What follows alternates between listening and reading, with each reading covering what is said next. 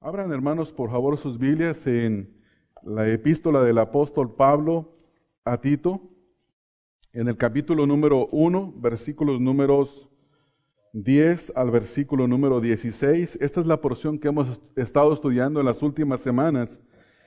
Ya estudiamos el versículo número 10, versículo 11, y el día de hoy vamos a estudiar de los versículos 12 al 14, versículos 12 al 14.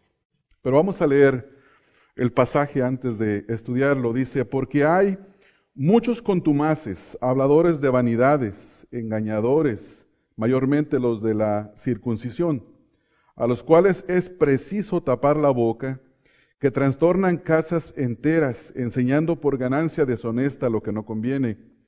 Uno de ellos, su propio profeta, dijo, los cretenses siempre mentirosos, malas bestias, glotones ociosos.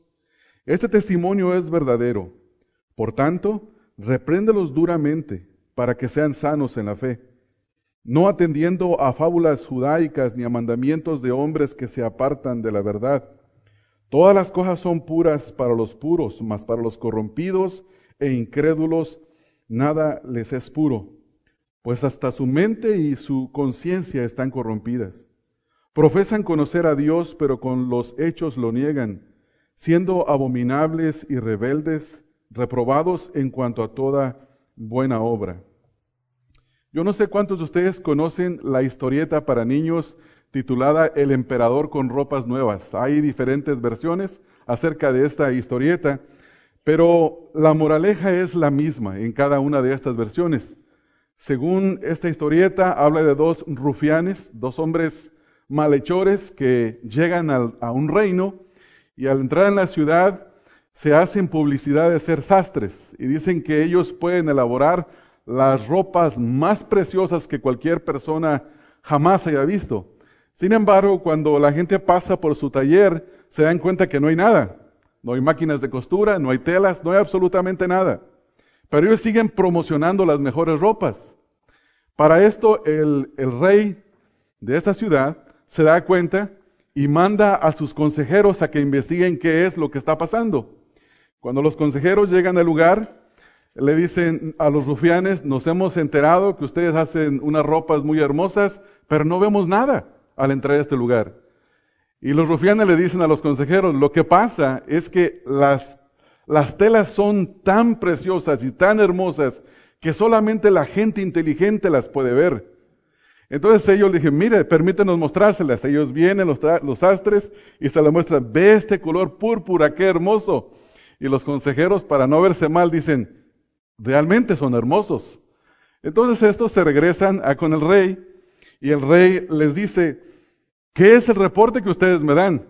Y ellos teniendo temor de que el rey los fuera a expulsar de su reino, porque ellos eran los consejeros, le dice, fuimos a ver las ropas y dicen que solamente los inteligentes las pueden ver. Y el rey dice, ¿y ustedes las vieron?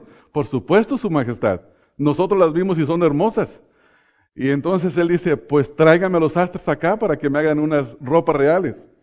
Vienen los malhechores y le empiezan a mostrar las telas y el rey sabe que no las está viendo, pero pretende verlas, porque de otra manera sus súbditos se van a dar cuenta que él es una persona tonta, no es inteligente. Entonces le dice, me gusta este color, este, y le preparan ropas. Cuando se llega el día de la entrega de las ropas, el rey lo visten, entre comillas, pero en realidad el rey está desnudo. Y se le ocurre salir a recorrer la ciudad para saber cuántos de sus súbditos realmente eran inteligentes. Entonces toda la gente, conociendo la historia, conociendo la supuesta historia, la gente veían al rey y cuando aplaudían, viva su majestad, le aplaudían, hasta que un niño dice, el rey está desnudo. Y cuando el niño empieza a decir esto, toda la gente empieza a admitir que no ve nada. Y el rey sigue caminando y diciendo, pobres tontos, no pueden ver las ropas.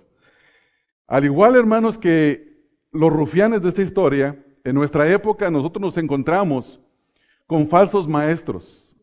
Falsos maestros que se introducen a las iglesias, prometiéndole a la gente en la iglesia salud, dinero, riqueza, seguridades, y le hacen tantas promesas que ellos en realidad no les pueden entregar.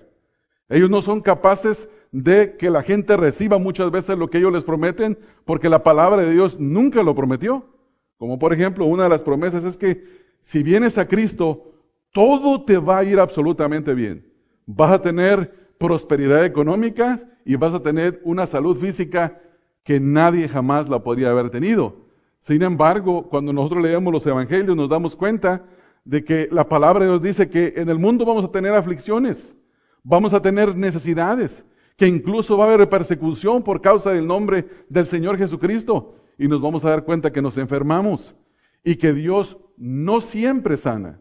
Hay ocasiones en las que nos toca escuchar las palabras de Dios tal como el apóstol Pablo las escuchó, y es: bástate mi gracia. Nos tiene que bastar la gracia de Dios en medio de las dificultades, las enfermedades. Estos rufianes de la historia tenían un carácter pésimo, mentirosos, eran personas que prometían y no entregaban lo que prometían. Y en esta mañana vamos a ver en los versículos número 12 al versículo número 14 el carácter de los falsos maestros y cómo tratarlos. Nosotros ya vimos en el versículo número 10 los distintivos de los falsos maestros, donde dice: porque hay muchos contumaces, es decir, insubordinados a la palabra de Dios. Ese es el primer distintivo. Habladores de vanidades, es decir, que son charlatanes. Y engañadores, mayormente los de la circuncisión. Son hombres que no se someten a la verdad, hombres charlatanes y hombres engañadores. Y dice que la mayoría de estos hombres pertenecen a un grupo, que son la circuncisión. Los de la circuncisión eran aquellos judíos que profesaban fe en Jesucristo, pero decían que no era suficiente tener fe en Cristo, que había que cumplir las ordenanzas de la ley para poder verdaderamente ser salvos.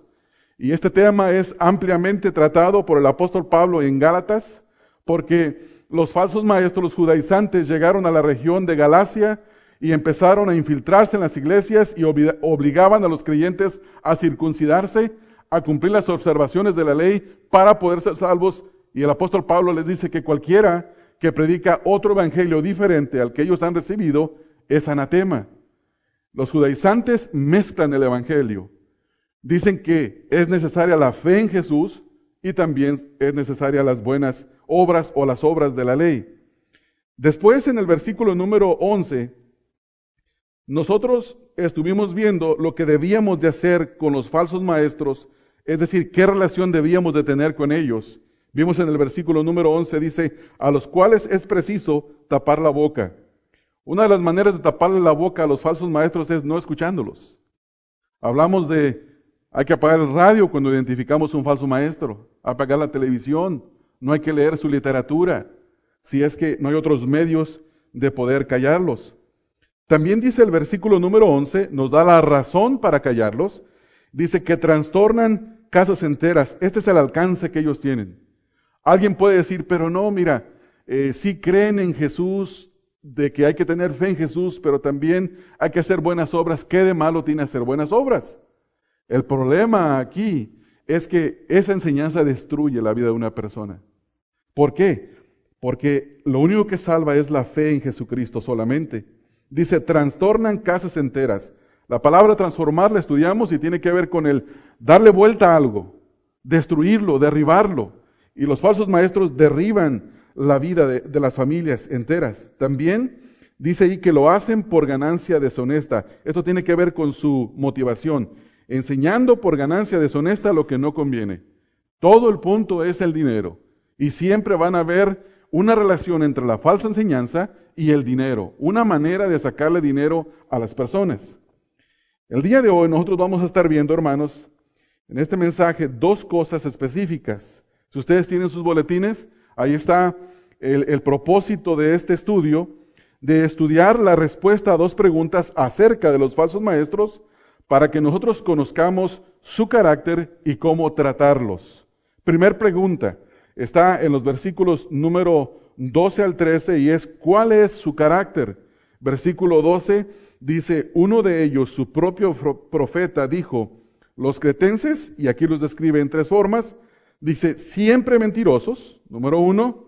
Número 2, son malas bestias, es decir, que son hombres intemperantes, que lo único que les preocupa es su bienestar y no les importa atropellar a los demás para llegar a un lugar. Y en tercer lugar, dice ahí que son glotones ociosos. Versículo 13, la primera parte del versículo 13, hasta donde dice, este testimonio es verdadero. La segunda pregunta que vamos a estudiar en ese estudio es, ¿cómo se les debe de tratar? ¿Cómo debemos de tratar a estas personas? Aquellos que son mentirosos, intemperantes, malas bestias o glotones ociosos. Dice el versículo 13, la segunda parte, por tanto, es decir, en base a esta descripción del carácter que se ha mencionado, repréndelos duramente para que sean sanos en la fe. Y el versículo 14 continúa, no atendiendo a fábulas judaicas, es decir, a las enseñanzas de los judaizantes, ni a mandamientos de hombres, como por ejemplo un mandamiento de los hombres era lavarse las manos 7 veces, porque eso era lo que purificaba. Sin embargo, el Señor Jesús dice que lo que contamina al hombre es lo que sale de él, no lo que entra a la boca, porque lo que entra se va a la letrina, es decir, al baño. Y también desde el final dice, ni a mandamientos de hombres que se apartan de la verdad. Las fábulas y los mandamientos de hombre no eran compatibles con la verdad que Pablo le había enseñado a Tito y le había escrito en esta epístola. Entonces vamos a dar comienzo, hermanos, a la primera pregunta. Nuestro contexto ustedes lo conocen. Hemos estado viendo que en los versículos 1 al 4 Pablo se introduce a sí mismo y se presenta como un siervo de Dios y apóstol de Jesucristo. Le escribe a los escogidos de Dios, a los creyentes, les escribe a los creyentes de Creta, pero también escribe específicamente a Tito. Versículo 4, a Tito, verdadero hijo en la común fe. Luego de los versículos, el versículo número 5 nos habla del propósito de la carta. El propósito por el cual Pablo dejó a Tito en Creta. Recuerden que Creta es una isla donde hay muchas congregaciones, había diferentes grupos de creyentes y en estas iglesias había un problema. Había deficiencias y había liderazgo malo. Porque dice el versículo 5, por esta causa te dejé en Creta para que corrigieses lo deficiente. Esta frase, cuando lo estudiamos, aprendimos que también significa completar lo que hace falta de completar o enderezar lo que no está muy derecho. También dice el versículo, y establecieses ancianos. Estudiamos nosotros acerca de los ancianos en semanas pasadas y vimos que los ancianos, obispos y pastores son la misma persona. No son 3 categorías diferentes de diferentes hombres que fueron una jerarquía, por decirlo así. Sobre todos están los obispos, luego le siguen los pastores y luego le siguen los ancianos. No, hablan de la misma persona, una persona que tiene diferentes aspectos de su ministerio. Y esto lo tenía que hacer en cada ciudad. Ahora en los versículos 6 al versículo número 9 se dan los requisitos para los pastores. Y estos requisitos se dividen en 3 categorías. En primer lugar, la categoría de la familia. El anciano, el pastor, tenía que ser marido de una sola mujer y tenía que tener hijos que no tuvieran acusaciones, como dice el versículo ahí, que no fueran acusados de 2 cosas. En primer lugar, ser acusados de disolución ni de rebeldía. Versículo número 7 al versículo número 8 habla de su carácter. ¿Qué carácter debían de poseer? Y en primer lugar, se habla de lo negativo, lo que no debe de ser, y en segundo lugar, lo que debe de ser. Dice el versículo número 7, dice, no soberbio, no iracundo, no dado al vino, no pendenciero, no codicioso de ganancias deshonestas. Esto es lo que no debe de ser. Luego después en el versículo número 8, se nos dice lo que debe de ser en cuanto a su carácter. Dice, sino hospedador, amante de lo bueno, sobrio, justo, santo, dueño de sí mismo. Y finalmente, otra categoría que está incluida en los requisitos, pero es una habilidad que debe de poseer. Esta habilidad tiene que ver con ser un hombre retenedor de la palabra fiel tal como ha sido enseñada. Es decir, que que conozca lo que la palabra de Dios dice y que la retenga y que no la ande cambiando. Que así como la tiene, así la crea, así la enseña. Luego nos dice el por qué debe de ser así, para que también pueda exhortar con sana enseñanza y convencer a los que contradicen. Los que contradicen están descritos en el versículo número 10 al versículo 16, y es lo que hemos estado estudiando. Sus distintivos, después hemos visto el trato que les tenemos que dar, ahora vamos a ver el carácter en esta mañana. Primer pregunta que vamos a responder. ¿Cuál es el carácter de los falsos maestros? ¿Cómo son descritos? Versículo 12, uno de ellos dice, su propio profeta dijo. El apóstol Pablo está citando una cita de un compatriota de los cretenses, un hombre que fue famoso en su tiempo, o era muy famoso y conocido por los historiadores y los cretenses. Según la historia, algunos comentaristas interpretan que Pablo se está refiriendo a un hombre llamado Epimenides. Este hombre fue un hombre muy conocido, pero hay unas citas, de acuerdo a los historiadores, que él dijo esta frase específica, la cual Pablo está citando. Dice, uno de ellos, su propio profeta, dijo. Este profeta los describe de esta manera. Los cretenses, no dice los cretenses son mentirosos, dice siempre. Siempre. Este era un distintivo que los calificaba a ellos como personas mentirosas. En segundo lugar, dice que son malas bestias. Malas bestias por el sentido de que no tenían compasión con los demás. Ellos, lo único que les interesaba eran ellos mismos. Y para alcanzar sus propias metas y propósitos, no les importaba echar a la tierra a cualquier persona que se les pusiera enfrente. Y luego después dice, finalmente, glotones ociosos. Esto no quiere decir literalmente que se la pasaban comiendo. Algunas traducciones en inglés dicen de panza grande, pero no es una traducción que no quiere decir que todos tenían la panza grande. Lo que está diciendo es que buscaban satisfacer sus apetitos en todas las cosas. Como se describe a los falsos maestros, que lo único que quieren es satisfacer su vientre, es decir, cumplir sus caprichos. Entonces son descritos de esta manera. Ahora, hermanos, quiero leerles algunas citas históricas con referencia a esto.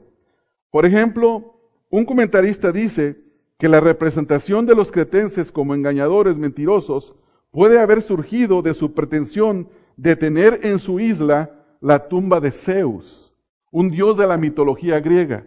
Ellos decían, Zeus está muerto y nosotros tenemos su tumba. Y esa es una gran mentira, porque en primer lugar Zeus nunca existió. Ellos pueden haber hecho una tumba ahí, pero ahí no había nada. Los ídolos nada son, dice el apóstol Pablo. Otra cosa que ellos decían es que ellos tenían a Centauro. Centauro es un personaje de la mitología griega que es un mitad toro, mitad hombre. O un hombre con cabeza de toro, con un cuerpo de toro. Ustedes lo han visto seguramente en las películas de mitología, de ficción mitológica.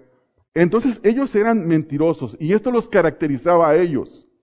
Por eso son descritos como malas bestias. Centauro no es un personaje que es, por decirlo así, agradable, alguien con quien se puede simpatizar. No, Centauro cualquiera, de acuerdo a la mitología, cualquiera que lo veía, corría espantado. Bueno, ellos eran tan malas bestias que tenían a Centauro en la isla de Creta, en un lugar donde solamente ellos sabían.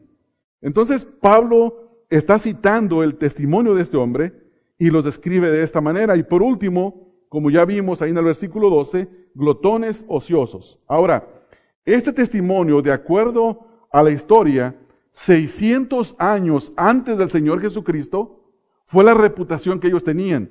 Esta es una de las islas donde hay ciudad en Creta que son históricamente más antiguas. Entonces, imagínense esto, hermanos. Por 600 años mantener la misma reputación. Eso es algo terrible.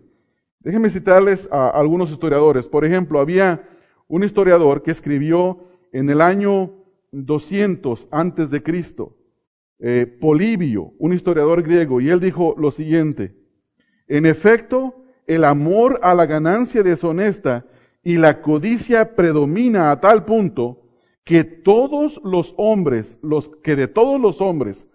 cretenses, son los únicos cuya estimación, el no obtener ganancia deshonesta, es siempre una desgracia. Ellos decían que obtener ganancia deshonesta era una especie de virtud, y que cualquiera que no la deseaba, oye, ¿estás haciendo algo mal? Es como cuando un político le habla a un político viejo, le dice a otro político joven: mira, para que puedas llegar a donde tú quieres llegar, tienes que aprender a mentir. Con decir la verdad, nunca vas a llegar a ningún lado. O como cuando el abuelo ya viejo se quiere justificar ante su nieto, cuando el nieto lo descubre decir una mentira, y le dice al abuelo, voy a inventar un nombre: mira, Panchito, para que muchas veces tienes que echar una mentira para proteger a las personas que tú conoces. El punto es que ellos lo consideraban como una virtud, ser malas bestias, ser intemperantes. Otro escritor, Cicerón, un orador romano, estadista y filósofo, 100 años antes de Cristo, dijo: por cierto, los principios morales de los hombres son tan divergentes que los cretenses consideran que los asaltos en los caminos, es decir, el bandolerismo, son algo honorable. Entonces ustedes ya tienen idea un poco de la reputación que estos hombres tenían. A lo malo le llamaban bueno. Hermanos, hoy en día estamos viendo una época no con los mismos problemas, pero sí una época en la que a lo malo se le está llamando bueno. Y es lo que nosotros tenemos sobre nosotros, que tiene que ver con lo que antes, hace 40 años, era considerado como una inmoralidad, como algo en contra de la ley, como algo que no tenía virtud. Ahora es considerado como algo bueno. El homosexualismo, lesbianismo, los transexuales y los transvestis. Este grupo de personas cuya moral se opone a los principios de la palabra de Dios, ahora han sido levantados como personas de gran virtud. Y que no tiene nada de malo esto, que esto es algo bueno. Yo estaba viendo el día de ayer algo que me dijo un joven aquí en la iglesia, que esto era viejo, que ya se sabía, pero el CEO, el presidente de la compañía de Apple, no me recuerdo ahorita su nombre, de este hombre, acaba de escribir un artículo donde dice que él es un homosexual, que está orgulloso de ser homosexual, que mucha gente lo sabía, pero que ahora él siente la necesidad de sacarlo y hacerlo público delante de todas las personas, ¿no? Aquí el punto es este, que ahora las personas dicen: pero ¿qué de malo tiene ser homosexual si el presidente de Apple es homosexual? Si el presidente de los Estados Unidos lo aprueba, todo el mundo lo aprueba, la Corte Suprema está de acuerdo, los políticos están de acuerdo, es legal en el estado de California, todo esto, la mayoría de la gente piensa que sí. Sin embargo, nosotros como creyentes sabemos que eso no es así. Sabemos que el pecado del homosexualismo, lesbianismo, todos sus pecados, al igual que la fornicación, que los fornicarios y que los adúlteros y los mentirosos y los blasfemos y los que hacen maldad, cualquier tipo de maldad, Dios los abomina. En el libro de Proverbios se menciona 7 cosas que abomina el Señor. Y en uno de ellos está la lengua mentirosa, hablando de lo que Pablo está refiriéndose aquí a los cretenses. Entonces podemos observar que este carácter Pablo estaba describiendo con este carácter a los falsos maestros. Hermanos, ¿por qué son mentirosos? Porque nadie que hable algo que no está de acuerdo a la verdad está enseñando el error y la mentira. Cualquier persona, por ejemplo, que diga que el Señor Jesucristo sí es Dios, pero que no es Dios como Dios Jehová, está promoviendo el error, está promoviendo la mentira. Es un mentiroso porque eso no es la verdad. Y así, no solamente en cuestiones morales, sino en cuestiones doctrinales, en todo lo que la palabra de Dios enseña. Todo esto procede de Satanás. El Señor Jesucristo, acusando a los judíos en Juan capítulo 8, versículo 44, un pasaje que ustedes lo conocen, hermanos. Él les dice que ellos son hijos de Satanás y los describe porque son mentirosos. Dice el versículo 44, vosotros sois de vuestro padre el diablo y los deseos de vuestro padre queréis hacer. Él ha sido homicida ¿desde cuándo, hermanos? Desde el principio. Y no ha permanecido en la verdad. Todo aquel que no permanece en la verdad es un mentiroso. Mira lo que dice el versículo.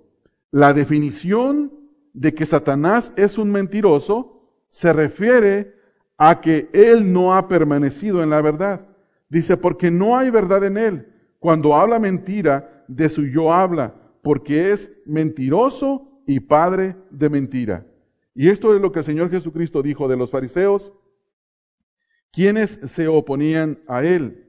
Nosotros también vemos aquí en este mismo pasaje, versículo número 55, Juan 8:55, pero vosotros no le conocéis, mas yo le conozco. Y si dijere que no le conozco, sería mentiroso, como vosotros. Pero le conozco y guardo, ¿qué, hermanos? Su palabra. Entonces, la palabra de Dios, que es la verdad, cualquier persona que diga lo opuesto a la palabra de Dios, por consecuencia está mintiendo. La única forma en la que nosotros sabemos que estamos diciendo la verdad en cuestiones de Dios, de la Escritura, de la moral, es cuando hablamos lo que la palabra de Dios dice. Cuando estamos citando la Escritura, cuando estamos apegándonos a la verdad. No estoy hablando, por ejemplo, si tu mamá te manda que le pongas gasolina al carro y fuiste y le pusiste, te dijo, ¿le pusiste gasolina al carro? Sí, sí le puse. ¿Cuánto le pusiste? Los $20 que me diste. No estamos hablando de esa verdad. Está siendo verdadero. Pero cuando hablamos de la verdad, estamos hablando de lo que Dios define como la verdad. Con referencia a Él, al Señor Jesucristo, al Espíritu Santo, a nuestra salvación, a nuestra condición antes de ser salvados, a la manera en la que debe de ser conducido nuestro matrimonio, en la manera en la que debemos de conducirnos en la sociedad. La verdad la define Dios, no la define la mayoría de las personas, como si fuera como un gobierno democrático donde se vota, eso es lo que se hace. Entonces, esto es lo que Pablo está diciendo, hermanos, con referencia a su carácter. Ahora, vemos cómo se les debe tratar. Vamos a seguir leyendo. Aquí en Tito, capítulo 1, dice, después de que él dice, en el versículo 13 dice, este testimonio es verdadero. Está diciendo que es verdadero porque se conformaba a lo que ellos verdaderamente eran. Entonces, yo quiero pensar por un momento en que Pablo está en Creta. Pablo estuvo en Creta, Pablo deja a Tito en Creta y le escribe, y Tito le iba a leer esta carta, ¿a quién, hermanos? A los cretenses. Ahora, por un momento póngase a pensar, ¿cómo les cayó lo que dijeron de ellos? ¿Cómo les cayó lo que les dijeron de ellos? Es como si yo en esta mañana, aclarando, siendo mexicano, no voy a utilizar otra nacionalidad porque soy mexicano, y les dijera, mira, es que los mexicanos, y empiezo a hablar todas las cosas negativas de los mexicanos, que puedan ser verdad. Pero el hecho de que las diga, ¿nos va a caer bien, hermanos? De ninguna manera, nos va a caer mal. Porque nos están diciendo, aunque sea la verdad, nos están diciendo lo mal que hacemos. Bueno, esto lo tuvo que leer delante de ellos, delante de estos hombres. Era necesario. Ahora, versículo 12, vamos a la respuesta a la segunda pregunta, y tiene que ver nuestra segunda pregunta con la forma en la que nosotros debemos de tratarlos. Dos cosas observamos en cuanto a la manera de tratarlos. Versículo 13 dice, después de que leímos, este testimonio es verdadero, dice, por tanto, repréndelos duramente. Esto es lo que Tito debía de hacer con los falsos maestros. Número 1, reprenderlos duramente. Sin embargo, esta reprensión no tenía el propósito de destruirlos o de hacerlos ver mal delante de las congregaciones. Mira lo que dice en segundo lugar, ahí en el versículo. ¿Para qué? Esto tiene que ver con el propósito de la reprensión. Para que sean sanos en la fe. aún siendo falsos maestros, la esperanza del apóstol Pablo es que ellos recapacitaran en su error, se apartaran del error y comenzaran a enseñar la verdad, que sean sanos en la fe. Primer cosa, ¿cómo se debe de tratar a los falsos maestros? Primeramente, reprenderlos duramente. Ahora, tenemos que tener cuidado en estas dos palabras porque son palabras muy intensas. La reprensión siempre a veces la asociamos con una manifestación de ira de nuestra parte hacia la otra persona. Sin embargo, no tiene que ver con eso. La reprensión tiene que ver con el descubrir el error de la persona, hacerle saber cuál es su error y exponerle la verdad para que la persona se dé cuenta. Ahora, hay dos maneras de tratar, hermanos. Debemos de entender estos. Cuando un hermano en la iglesia está siendo engañado por un falso maestro, por ejemplo, alguien llegara aquí en esta mañana y me dijera, fíjese pastor que tengo dudas de que la Trinidad existe. Yo no creo en la Trinidad más. Creo que es solo Jesús. Creo que cuando la Biblia dice el Padre, es una modalidad. Es decir, que ya no es Jesús, sino que solo es el Padre. Y cuando es el Padre, ya no es el Espíritu Santo. Y cuando es el Espíritu Santo, ya no es Jesús ni el Padre. Son modalidades. No son tres personas y un solo Dios verdadero, en un solo Dios. Entonces, si un hermano está siendo engañado, se le tiene que tomar y se le habla con la Escritura, se le instruye, se le muestra. Sin embargo, uno que toma el papel en la iglesia para ser líder, para enseñar, se le tiene que reprender con una forma diferente.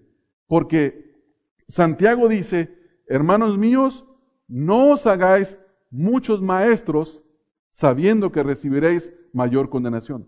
Es decir, que la persona que se hace maestro, desde un maestro de escuela dominical a uno que predica, enseña en el púlpito de la congregación, tiene una gran responsabilidad, en primer lugar, delante de Dios. De que se asegure que lo que está diciendo es lo que la palabra de Dios dice, no lo que cree que dice, sino que está seguro que eso dice la palabra de Dios.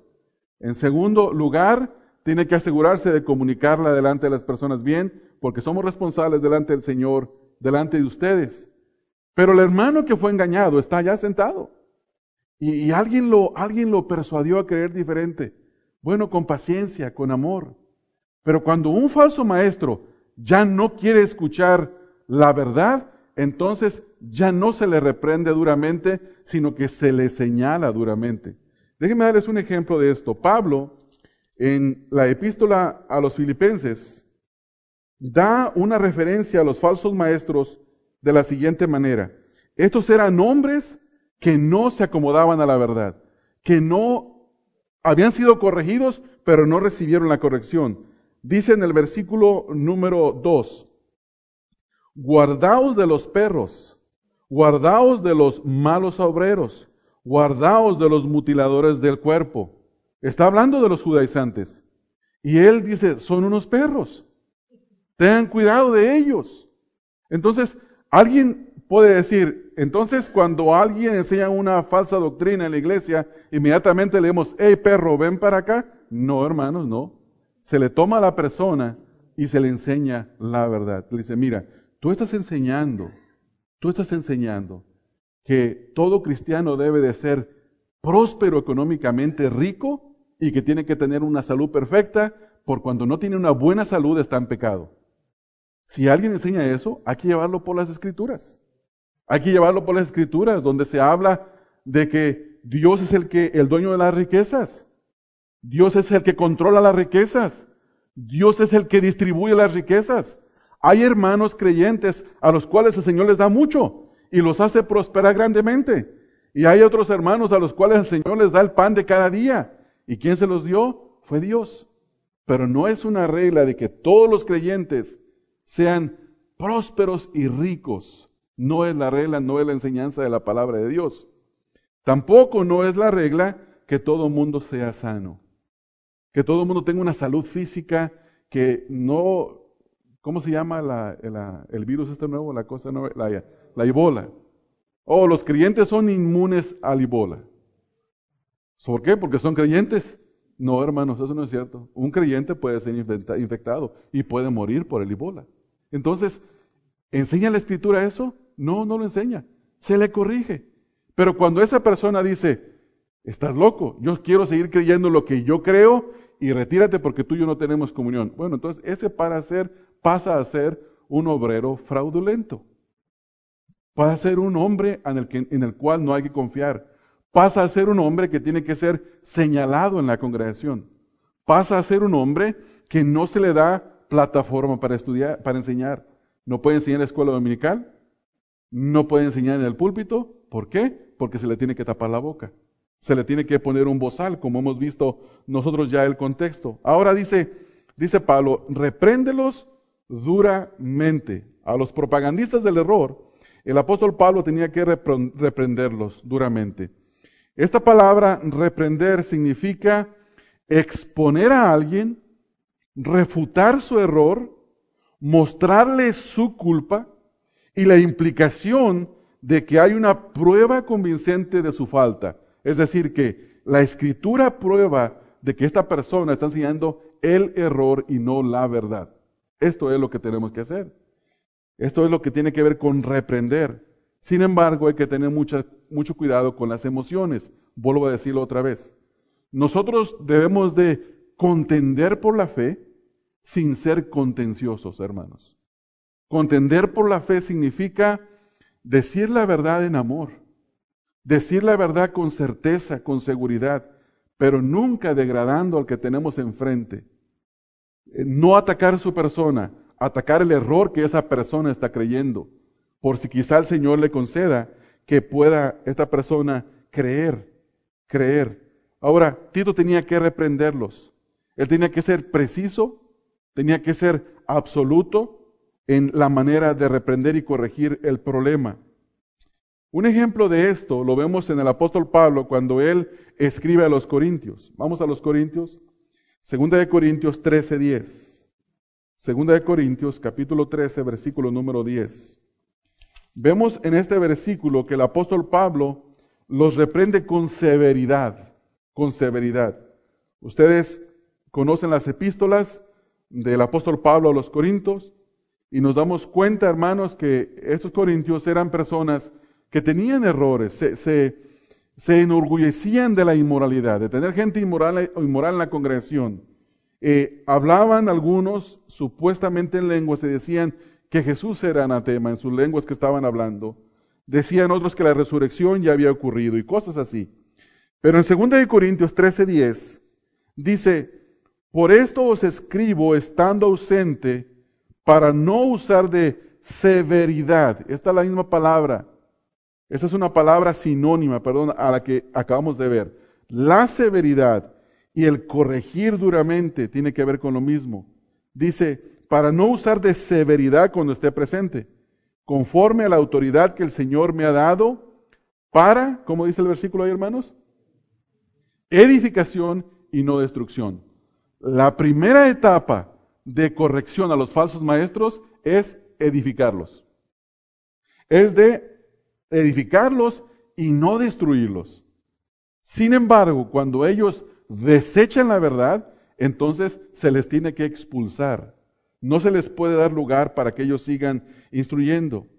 En Gálatas 2, versículo 14, el apóstol Pablo, haciendo un argumento sobre que la persona se salva por la fe en Jesucristo solamente y no por las obras de la ley, él da un ejemplo de cómo él tuvo que reprender al apóstol Pedro públicamente.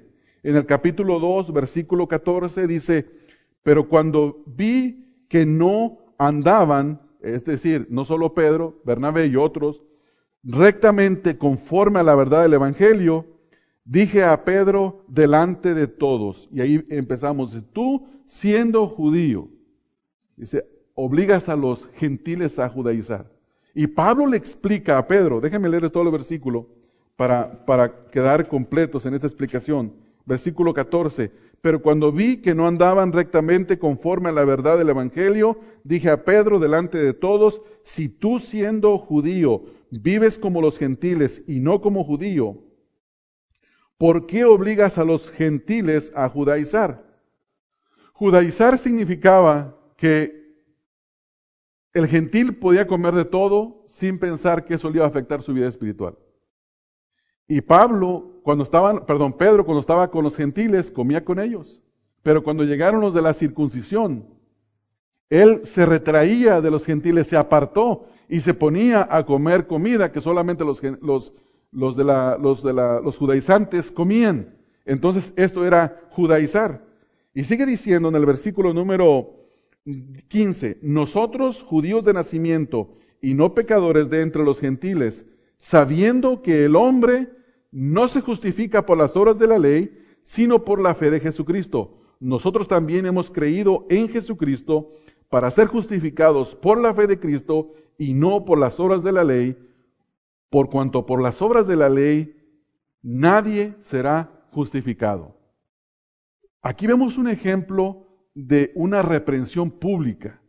¿Por qué lo reprendió públicamente? Porque lo que estaba haciendo era digno de condenación. Él era un líder, hermanos, que había enseñado lo opuesto. Él era un líder que había enseñado que las personas se salvaban por la fe en Jesucristo solamente. En el capítulo 2 de Hechos, él es el primer predicador cristiano, el primer predicador que predica el primer sermón cristiano públicamente. Y llama al arrepentimiento a las personas. Y le dice, crean, arrepiéntanse y bautícense. Y él los llama al arrepentimiento y no los obliga a hacer obras. Sin embargo, acá se comportaba como uno que creía que la fe en Jesucristo más las obras lo salvarían. Estaba enseñando falsa doctrina. Esa es una falsa doctrina. Ninguna religión en este mundo que enseñe que Jesús más las obras es igual a salvación, tiene el evangelio. Tiene un falso evangelio, tiene otro evangelio. Y esta no es mi opinión, esto es lo que la palabra de Dios dice. Ahora, hermanos, ¿qué estamos haciendo con la enseñanza de los falsos maestros? ¿Qué es lo que usted está haciendo? ¿Cómo los está usted tratando? ¿Es una persona que todavía los está tolerando? ¿Sabe que es un falso maestro y dice, no hacen tanto daño? No es tan mala su enseñanza, mira, dice muchas cosas buenas, por lo tanto voy a seguir escuchándolo. ¿Qué está haciendo usted con la enseñanza de los falsos maestros? ¿Qué está haciendo con aquellos libros que compró siendo engañado, que no sabía?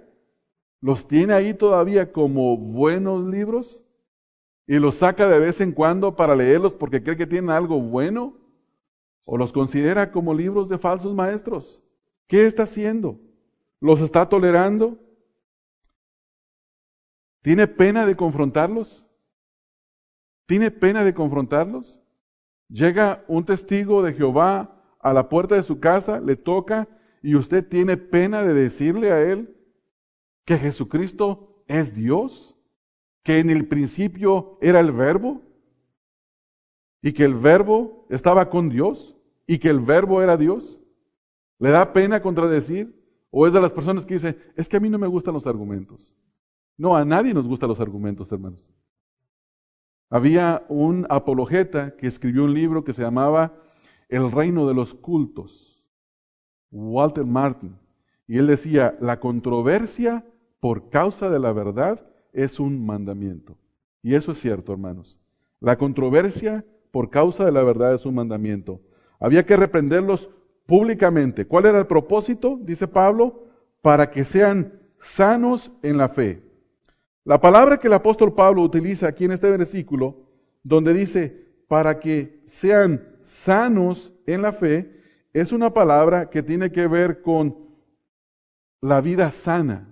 Ustedes saben, por ejemplo, cuando un cuerpo está enfermo, ¿puede tener una buena funcionalidad? No, por supuesto que no, ¿verdad? ¿Puede un cantante, alguien que adora al Señor, pasar al frente cuando trae una gran gripa y de su nariz le anda destilando y su garganta le duele? ¿Puede hacer algo? ¿Puede alabar al Señor como debe? ¿Dirigir a la congregación? No, ¿verdad? No se puede, hermanos. ¿Por qué? Está enfermo y necesita de sanar. El cuerpo tiene que estar sano para que pueda darle gloria a Dios en este caso. Sin embargo, espiritualmente, toda persona que no tiene la verdad está enfermo. Toda persona que no está en el Señor Jesucristo tiene un gran mal. Tiene un gran mal que se llama pecado, que necesita ser lavado, que necesita ser curado, que necesita ser sanado para que el Señor Jesucristo pueda dar vida eterna. Entonces, dice el Pablo, para que sean sanos en la fe. Este es el propósito del cual Timoteo tenía que encargarse. Esta palabra sano, vuelvo a repetir, es la palabra que tiene que ver con la salud física, pero la forma en la que Pablo lo está usando es para aludir a la salud espiritual. Los falsos maestros están enfermos y contaminan a todo aquel que los escucha. Un buen maestro de la palabra de Dios enseña sana doctrina y todos aquellos que creen la sana doctrina tienen vidas saludables, vidas que tienen higiene espiritual. Están limpios, no por sus propios méritos, sino por el mérito de la palabra de Dios en sus vidas, hermanos. Así como un doctor, hermanos, debe de amputar una pierna que está contaminada con la gangrena, porque no tiene otra opción, no le causa placer ir con el paciente y decirle, mira, te vamos a cortar la pierna porque la tienes infectada, y no le causa, no le dice, fíjate que te tengo buenas noticias, no te vas a morir, pero te voy a cortar las piernas porque están contaminadas. Y cuando le está cortando las piernas, le está amputando las piernas, está diciendo, vas a quedar bien, muy bien. No, hermanos, lo hace con tristeza, no creo que tenga ningún placer en ello, pero ¿qué pasa si no lo hace? Se muere la persona. Va a ser contaminado. La falsa enseñanza es una gangrena en la iglesia, que la echa a perder, la contamina y tiene que ser cortada. Muchas veces es necesario dejar ir a una persona de la congregación que no tiene sana doctrina y que insiste en enseñar la falsa enseñanza dentro de la iglesia, que está terco o terca a decir que ya me dijeron lo que es la verdad, pero yo sigo en lo mío y lo voy a seguir diciendo en contra del pastor, en contra de la declaración de fe de la iglesia, en contra de la iglesia. Esta persona tiene que ser cortada. Pablo dice aquí mismo en Timoteo, déjenme buscar el versículo, creo que es el capítulo 3, sí. No, Tito 3:10.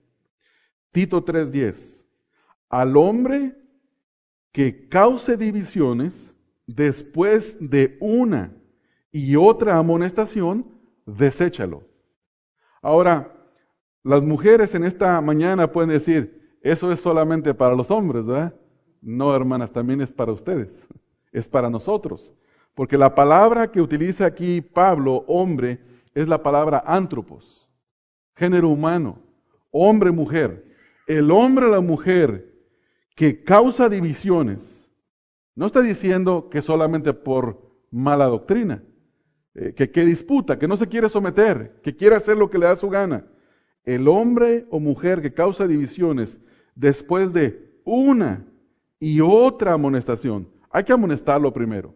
Pero cuando dice, no voy a cambiar mi manera de pensar, estoy en contra de lo que usted enseña, entonces, ¿qué es lo que se debe de hacer?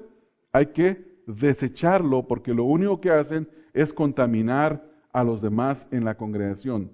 No trae ninguna edificación. Ahora, hermanos, yo no quiero decir que esto es agradable. Esto es triste, hermanos. ¿No es así? Esto es triste. Sin embargo, se tiene que hacer. Se tiene que hacer. Nosotros hemos experimentado eso acá, y ustedes bien lo saben. Hemos llegado al punto de exhortar una vez, otra vez, y después que la persona no tiene ningún interés en corregir sus formas de estar en esta congregación, ha llegado al punto de que se le iba a tener que desechar de la congregación y prefirió irse antes que desecharle. Pero es necesario. No trae gozo, vuelvo a insistir. Nosotros, los pastores, los líderes, no somos los señores de la iglesia, pero sí somos responsables delante del Señor de la iglesia, de que la iglesia se conduzca de acuerdo a como el Señor manda en su palabra. Entonces, hermanos, volviendo a nuestro texto, versículo número 13. Este testimonio es verdadero, por tanto, repréndalos duramente para que sean sanos en la fe. ¿Cómo son los falsos maestros? Son hombres mentirosos, son malas bestias, son glotones, son ociosos. Es decir, que su carácter es un carácter malo. No es el carácter de un pastor, como en contraste lo vemos en los requisitos del pastor. Versículo 7. Porque es necesario que el obispo sea irreprensible como administrador de Dios, no soberbio, no iracundo, no dado al vino, no pendenciero, no codicioso de ganancias deshonestas. Y cuando nosotros leímos el versículo número 11, el final, nos damos cuenta que los falsos maestros hacían eso. Dice, enseñando por ganancia deshonesta lo que no conviene. Versículo número 7 dice también, no dado al vino, no pendenciero. En el versículo 12 que acabamos de leer, dice que eran malas bestias, hombres intemperantes. En el versículo 7 dice, no codiciosos de ganancias deshonestas. Versículo 8, sino hospedador, lo opuesto de ser mala bestia. Amante de lo bueno, lo opuesto de ser mala bestia. Sobrio, justo, santo, dueño de sí mismo, lo opuesto de ser un glotón ocioso. Los falsos maestros no cumplían con los calificativos suficientes, los requisitos para ser líderes de la iglesia. Por eso se les tenía que reprender duramente, para que fueran sanos en la fe. Y si ellos no querían ser sanos en la fe, se hacía lo que leímos en el capítulo 3, versículo 10. Hay que desecharlos porque no quieren recibir la amonestación. Versículo 14, quiero concluir con esto. Este versículo 14 tiene que ver con por qué los falsos maestros tenían este carácter y por qué actuaban de esta manera. Dice, no atendiendo a fábulas judaicas. Hermanos, solamente la palabra de Dios puede santificar la vida de una persona. Nada más. El Señor Jesucristo dijo, santifícalos en la verdad, tu palabra es verdad. El Salmo 19, versículos 7 al 10, dice, la ley de Jehová es perfecta que convierte el alma. Y ahí se nos describe el poder de la palabra de Dios para transformar a una persona. En el Salmo número 1, bienaventurado, habla de la bienaventuranza de no andar con los pecadores, pero hay una bienaventuranza de andar meditando en la ley de Dios de día y de noche. Y luego dice, será como árbol plantado junto a corrientes de aguas, que da su fruto a su tiempo y su hoja no cae. Solo la palabra de Dios transforma. Sin embargo, los falsos maestros, en lugar de atender a la palabra de Dios, ¿qué hacían? Les gustaban las fábulas judaicas y les gustaban los mandamientos de hombres.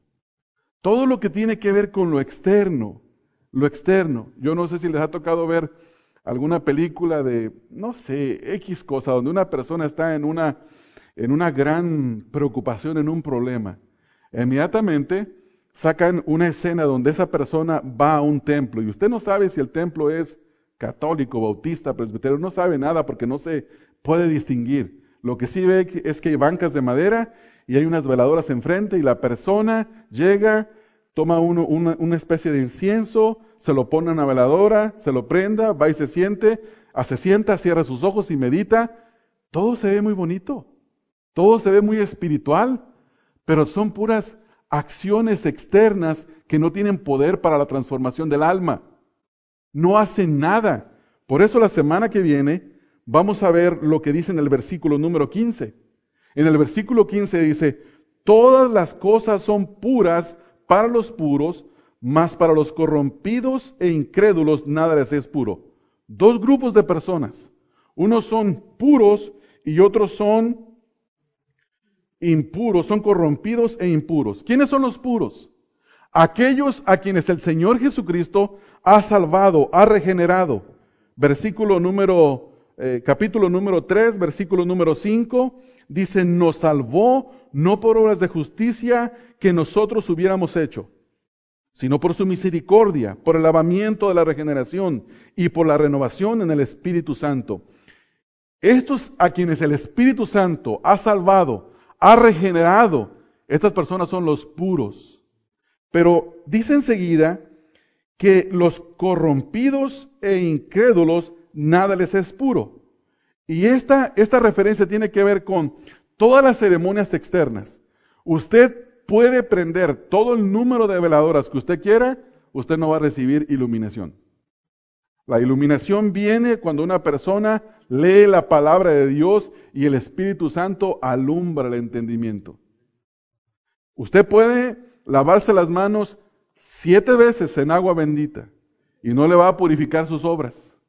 No va a purificar nada, lo que usted toca, lo que usted hace, porque va a estar contaminado por su condición impura y corrupta. Solamente el Señor Jesucristo puede salvar, transformar, lavar.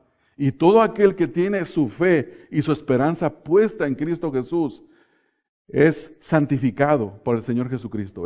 Lo salva, lo justifica, lo pone bien con Dios, le aplica su propia justicia. Como Pablo dice, al que no conoció pecado, por nosotros lo hizo pecado para que nosotros fuéramos hechos justicia de Dios en él. Tiene que ser aplicada la justicia de Cristo, por cuanto Él murió por nosotros como un sustituto. Cargó con nuestro pecado y la ira de Dios fue sobre Él. Y mi pregunta para ustedes, ¿tiene usted puesta su esperanza en Cristo Jesús? ¿Es puro por los méritos de Cristo o está buscando usted el purificarse por las acciones externas, por ceremonias, por obras, por cosas que usted cree que lo van a purificar? Si su esperanza está en Cristo, usted no es como los falsos maestros. ¿Por qué? Porque los méritos de su santidad son las de Cristo. Son los méritos de Cristo en cada uno de nosotros. Así es que yo quiero invitarlos en esta mañana a que pensemos en estas cosas, que a los falsos maestros hay que conocer cuál es verdaderamente su condición, su carácter. Por eso ellos, al poner su confianza en fábulas y en mandamientos de hombres, no han sido santificados, no han sido regenerados. Y hay que reprenderlos duramente para que sean sanos en la fe, para que ellos puedan ser sanos en la fe. Y finalmente, cada uno de nosotros debe tener el mismo cuidado de no poner atención a las cosas que ellos enseñan. Separarnos de la enseñanza de ellos. Recuérdese una cosa, hermanos, un poco de levadura leuda toda la masa. Es como si alguien dice, mira, es que su enseñanza de él tiene buena enseñanza. Por ahí están unas cositas que están medio raras, extrañas. Y es lo mismo que en otra ocasión he ilustrado. Ejemplos que he escuchado. Usted se tomaría un vaso de agua que solo contiene una pequeña gotita de veneno. Pero mira, solo tiene una. ¿Qué es una gotita para un vaso grande de veneno? Puedes morir. Hay que poner atención a la palabra de Dios, porque es la única que justifica, la única que santifica a través del Evangelio de nuestro Señor Jesucristo. Vamos a orar, hermanos, vamos a orar. Este mensaje fue predicado por Ramón Covarrubias, quien es pastor de la Iglesia Bautista Emanuel. Para más información sobre el ministerio Estudia las Escrituras, visita la página www.estudialasescrituras.org.